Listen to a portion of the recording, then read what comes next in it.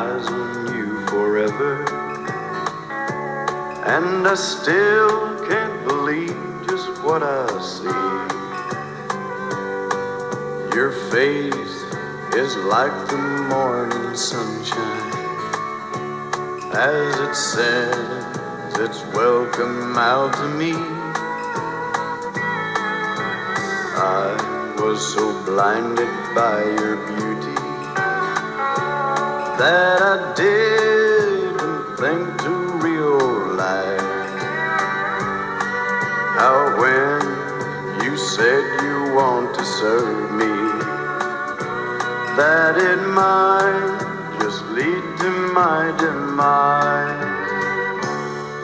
You're eating out my heart and soul, babe. You're feasting on my better side. Whoever thought you'd be this way, girl? You never know what a pretty face can hide. Hello and welcome to Cradle to the Grave. I am your host, Eric, and this is an intermission episode, which are designed to get you through that long wait in between the two big best of episodes. Today's intermission episode, I asked William Berg to come on and chat with me about the film. William is a historian and a writer with many books specializing in the history of the Sacramento area, and I'll have links to his books in the show notes so you can go and buy them. He is also a freelance troublemaker and noise musician. He's also a former video store clerk at a chain that I worked at too back in the 90s. It was super cool to have William on the show, and we had a great time talking about the movie Motel Hell. One after another they come, never hearing those sounds from the secret garden.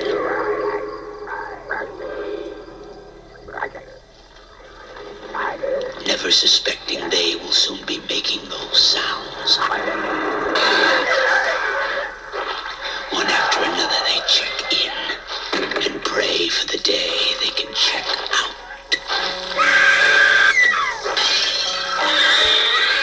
Motel Hell. Coming October 31st from United Artists. Just in time for Halloween. All right, William, welcome to Cradle to the Grave. How are you doing? All right. Doing all right. Good. I'm doing all right, too. I've been chatting about horror movies all day. I like to group all my Zooms together on a weekend. So I get 10 guests to come on and chat with me about 10 films from a certain year. We're doing 1980 right now. And I'm having a blast talking about all these great 1980 horror films. Are you a fan of horror? What's your personal history with the horror genre? Well, goes back a long way. I grew up in the 70s and the 80s when a lot of the films you're talking about were made, and definitely my first love is probably science fiction, but definitely the horror genre appeals to me. I'm a long time reader of Joe Bob Briggs movie reviews. Oh yeah, and was participant in the Trash Film Orgy for years, the film festival here in Sacramento. Yes, and been involved with some of the TFO Productions films, and so definitely something that has my interest. I actually worked in a video store around 1990 and had my own midnight movie section. So I appreciate. What video store did you work at? This is Placer TV and Video. Hey, I worked at Placer TV and Video too in the 90s. Okay. The one in Yuba City, I worked there, and then I worked for a little bit at one in Lincoln and then in Roseville. So it's kind of like all over the place. But my main store was the Yuba City store. Okay, I had the Auburn and Antelope store, and oh yeah, I just ordered a bunch of movies and made my own little midnight movie section out of sort of subset of nice horror films and various genre and cult films, and they made me take it out. What? Yeah, they said that it didn't seem to pursue appropriate. They said it was inappropriate for a family video store, despite the fact that they had pornos. Yeah, and they kept putting Legend of the Overfiend in the kids section. Oh my gosh. Yeah. No, that's not a kid's movie at all. Not a kid's movie that belongs in the porn section. Yeah, that's funny that you say. Placer TV Video was not, I mean, it was video store, but I'd say family friendly because we had indie. we didn't even have a section for the pornos. We just put them on top of the top shelves. Yeah. But I'd always catch kids over there, like young teenage kids, like going over there and kind of peeking them. Hey, you get out of there. So close. Well, that's cool, but man. I'm not tall enough. Yeah. So speaking of shitty video stores, that's where I picked up my first copy of Motel Hell. Really? The video store down the street from there, on Auburn Boulevard, and because it didn't come. The movie came out in 1980, but it didn't hit video until 1986. So when it was produced, it was really, I think it was really more intended for the drive-in and grindhouse crowd. It was still a studio production, not like even an indie production or anything. And the stars, that I was kind of surprised because I hadn't seen it since probably 1986 or 1987, the first time I saw it. So I was sort of surprised by a lot of the faces that I recognized, and people that had had careers before this movie and or careers after this movie was made that people might be more familiar with, like fabulous Cliff Clavin, who's in the movie. When was the first time you watched Motel Hell when it first came out on video? Then in '86, or did you see it at the drive-in? No, I saw it. It was like I said, it was at the shitty video store down the street from me. Before Placer Video was there. It was just they had a lot of oddball genre what was becoming direct-to-video horror, and also kind of this era of 70s drive-in and grindhouse film that was being brought over to the home video market. And my friends and I, we'd get together on the weekends to play D&D and watch grotesque horror movies. So this was definitely sounds like me. That's great. So this little mom and pop video store where you picked up a lot of your early horror films. And what are some other titles that you remember from back in those days? Return of the Aliens, Deadly Spawn. Oh yeah. Then things like Basket Case and Brain Damage, a lot of Frank Henenlotter stuff, and early trauma films, things like Big Meat Eater and the original Toxic Avenger, that sort of thing. And so that's another thing about Motel Hell is I'm a horror fan, but I'm not really so much. I like horror that doesn't take itself too seriously. And so the fact of Motel Hell as a horror comedy is one of the things that I enjoyed about it the first time, even though I forgot almost the entire film. There's a scene towards the end where they're torturing. They're doing the psychedelic light show for the rock band that they capture, including John Ratzenberger, better known as Cliff Clavin from Cheers. But that's the only thing I remember other than just a couple of glimpses of it. So this is the first time I'd seen the movie in 35 years, and so it was a little bit being brought up to speed. Let's get into Motel Hell. So here's a synopsis for the movie. Farmer Vincent and his younger sister Ida kidnapped unsuspecting travelers and bury them alive in his field with their vocal cords slit to prevent them from screaming for help. Their family motto is, it takes all kinds of critters to make Farmer Vincent fritters.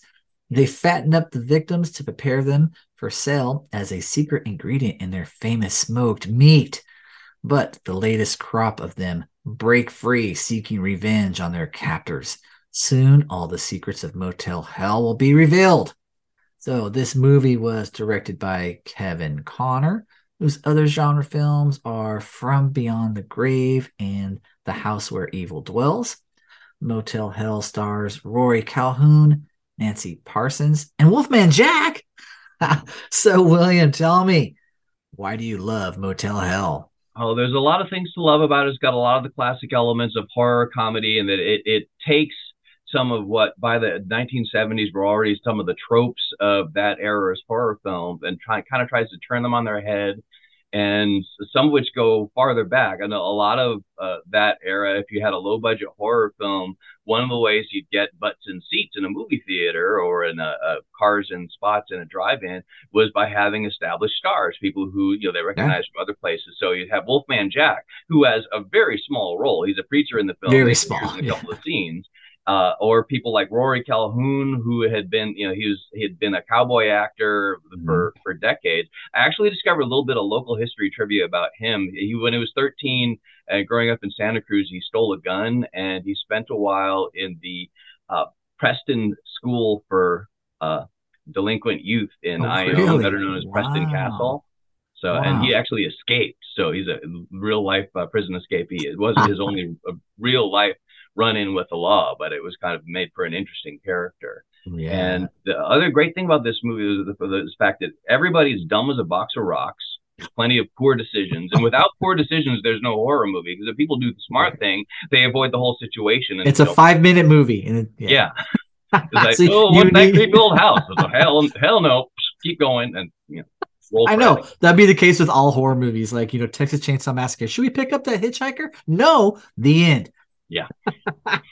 But in this case, the part of it, what sells it, especially with Rory Calhoun and his much younger sister Nancy Parsons as Ida Smith, is that they play it with such sincerity, and it's really genuine. Yes. Because they're really committed to this whole like kidnapping people and turning them into human meat packs is just something they really feel is really important and something good they're doing for the world, and they're religious and feel like they want to stick to their values and teach another generation how to smoke human meat, but all it ends to be that. I was so impressed with Roy Calhoun in this movie. He's great. For me, he makes this movie worth watching. I think he, like you said, he takes this role pretty seriously, even though it's such an outlandish, goofy plot. He's in it to win it in this film, and he makes this film for me. Like, yeah, I really love his performance. And it is a comedy horror. It's goofy in spots. You're right. There's a lot of dumb characters in this film. You're laughing at these people and the decisions they make. Is it scary? No. But that end, when Farmer Vincent puts on that pig head and brings out the chainsaw, holy shit. They just ramped this movie up to 11. That the end scene, it's fucking awesome. That's definitely the case. There are other chainsaw fights in other movies that don't really match up to this. Kind of one of my other favorites is the Hollywood Chainsaw Hookers, another late '80s film. I missed that one. I have to check that one out. It was from Sounds the great. Video era, and it shows. But I don't know if you've ever like done stuff with live power, like trying to simulate fights with live power tools, but it's kind of dangerous, and it's really hard to sell the whole chainsaw fight. Wait, William, have you tried to have chainsaw fight? Chainsaws, no. Power drills and angle grinders. I'm not sure if you're familiar with my band, but we did a lot of that. And Uber Kunst, and taping fireworks for ourselves, and a lot of things inspired by this kind of horror movies. Gotcha. It's all coming together now. Not taking it seriously, so this was a real inspiration. And then, I guess that would be the dream, is to have had a band that sounded like Ivan and the Terribles, the band full of hippie rockers that get their necks snapped during the light show scene. Yeah, I think the intent. So they started off this movie, or to make this movie, they wanted to make a serious horror film, and then as they're writing this movie, it's becoming clear that it's more of a satire for the horror films like Psycho and the Texas Chainsaw Massacre, which is obviously inspired or ripping off, one might say, from those old movies. And I like the vibe of the film. I like the goofy black humor. I like the scene where the couple is like the S&M couple. The swinger couple. Yes, and then Vincent and Ida come in, and they're like, "Oh, hey, you're right. You're here to party. You're going to tie me up." That's a fun scene. They completely are buying into the scenario, and that's one of the things that's lovely about it. Yeah. And of course, there has some creepy moments too. Like I said, the end is awesome, but just the visual of the bodies buried in this yard, like plants, growing humans with the head sticking up. That's a great looking visual. That's really good. It's really a real good body horror thing too, because you can kind of imagine yourself stuck in this. You can imagine what it's like to be a carrot. You're stuck there. You can't move or fight or talk or anything. You just and someone's obviously caring for you, but they're caring for you because they're going to eat you. So you vegetarians, you're not without sin, because the slow, painful, wheat is murder. Anyhow. That's the great thing about what the other way to get butts and seats in a 70s film was you'd have a couple of Playboy playmates, and there's another people who were basically in one or two scenes. Monique St. Pierre and Roseanne Caton were both Playboy centerfolds, and a lot of whom made money appearing in films and often in a small scene. And that's another thing you can put on the trailer. You can put it, including Playboy playmate Monique St. Pierre, and that helps bring people in and can generate an audience, even though you don't see much more of them than that short. I was surprised, like there wasn't any nudity. There's Is there nudity? Yeah, I don't remember. Obviously, okay, teenagers watched R-rated horror films in the 80s because you'd see naked people.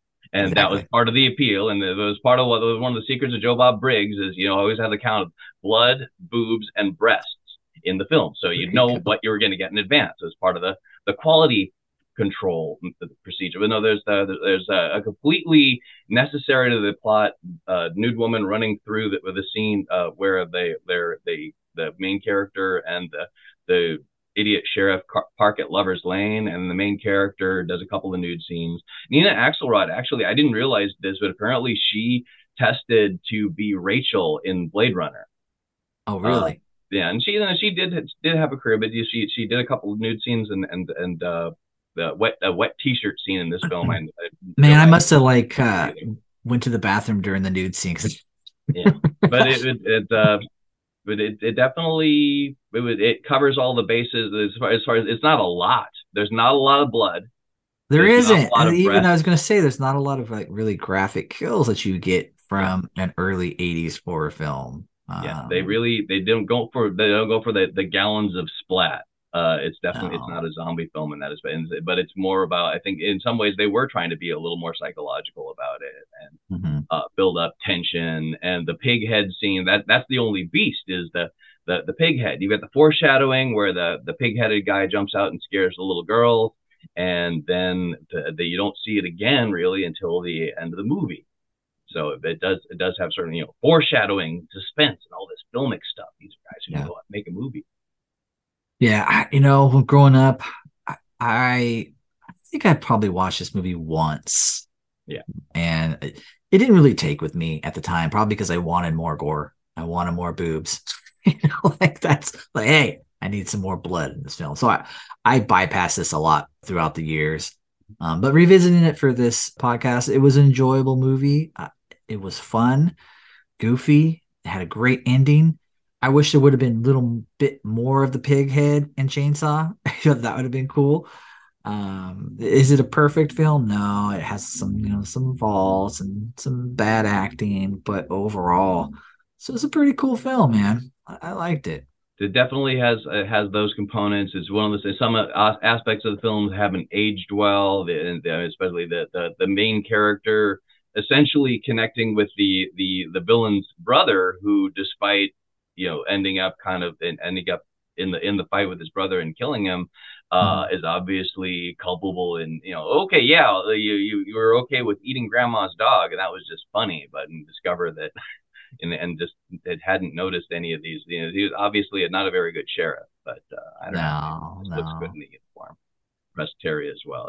She also seemed to have a taste for older men, in that she showed up. She was coming along with Bo Tolinsky, the motorcyclist, who was in his 50s, and she's obviously in her early 20s. So I guess she goes for father figures, and that's why she initially went for Vincent rather than Sheriff Bruce. And just by default, he's the only living male character left in the movie. I guess that Nina as Terry has to go with the living person who saved her, and presumably a woman with some sense would split immediately after the end of the movie. Okay, you all are crazy in this town. I'm gone. I like how they killed Ida too, and they buried her upside down. Their feet sticking out. That's good. It was good. Right on, man. I always like to end the chat with the review that the movie came out. This is the 1980 review that Roger Ebert and Gene Siskel did on their show, Sneak Previews. Let's take a listen. And our next film is going to be a very tricky one to evaluate, I think. It's called Motel Hell, and I can already anticipate the controversy over this one. In one corner, people are going to say Motel Hell is complete garbage, violent, gruesome, sickening, and perverse. In the other corner, people are going to defend Motel Hell, saying it's a comedy that achieves a kind of demented satirical genius in the way it criticizes such other sleazoid trash as the Texas Chainsaw Massacre. Well, it's possible to take either position on Motel Hell, but I found myself laughing enough during the movie that I'm going to take the second position. Sure, it's trash, but it's funny, satirical trash.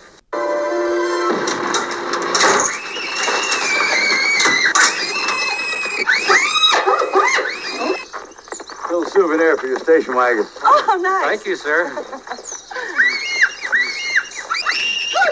Gracious, I've never seen them act like that before. What's the matter? What is it? Children. I'll calm them down for you.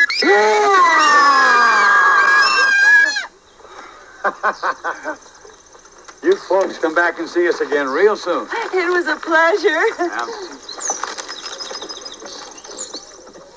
Well, believe it or not, that was Hollywood veteran Rory Calhoun as the movie's hero, friendly farmer Vincent, who captures unsuspecting travelers near his motel, plants them up to their necks in his garden, fattens them up with bran meal, turns them into smoked sausage that he sells at his roadside stand. Disgusting? You bet it is. But it's like he says, it takes lots of critters to make Farmer Vincent's fritters. Motel Hell goes beyond the merely disgusting to satirize not only the Texas Chainsaw Massacre, but also Night of the Living Dead, Dawn of the Dead, The Honeymoon Killers, and lots of other midnight cult movies. You might say Motel Hell is to Chainsaw Massacre as Airplane is to Airport. I don't know how to put this. I hated it so much I liked it. Well, I think you're way off when you start to compare this film to Airplane, which I thought was pretty much inspired comedy all the way through. For me, this film had a couple of good jokes in it. There's a dueling chainsaw battle at the end in the where they keep all the sausages. The guy comes swinging in on a meat hook. That's funny stuff. But before that, we have to suffer through a lot of bad acting, I thought, and not intentionally bad, and not very many thrills. I was surprised. I thought they'd mix it up a little bit better. Well, you know, what I kind of liked about Motel Hell is that in the old days, when you went to see a horror movie, you could also laugh at it. They were kind of campy and funny. In the last couple of years, horror movies have been horrible. They've been gruesome and depressing with nothing to laugh about. So this was kind of refreshing. Well, on that score, you're right. There are some gags in it, and that is a change of pace from depressing horror movies. Finally, we disagree on Motel Hell, the comic horror film. Roger found it funny. He says yes. I thought it was more stupid than funny. I say no. Right on, Roger and Gene. Thank you for that awesome review. What about you, William? What is your final word on Motel Hell?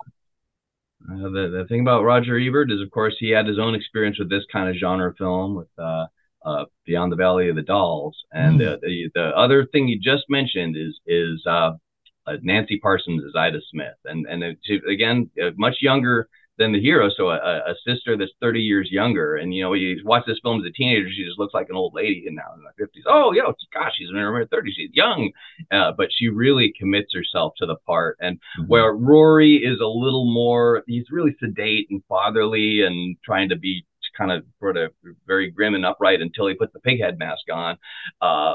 Ida is all in all the time, chewing the scenery and just being just super extra 100% in every scene she's in. And it's kind of, she was a stock character for in a lot of movies like this, and often playing the same sort of character, but she really just commits to it, and she's just great at it. She is. It's a fun movie. It's a cool movie. I'm glad you picked it, and I had fun watching it. So yeah, thanks, William. This was a good chat. I might call my old buddies from high school and see if they want to watch this again now. Do it, man. Open up a video store and start renting this one out again. No. Right on, man. All right, William. Have a good weekend, man. Good to see you. Okay. Goodbye. Take care. Whoever thought you'd be this way, girl? You never know what a pretty face can hide. You never know what a pretty face can hide. You never know what a pretty face can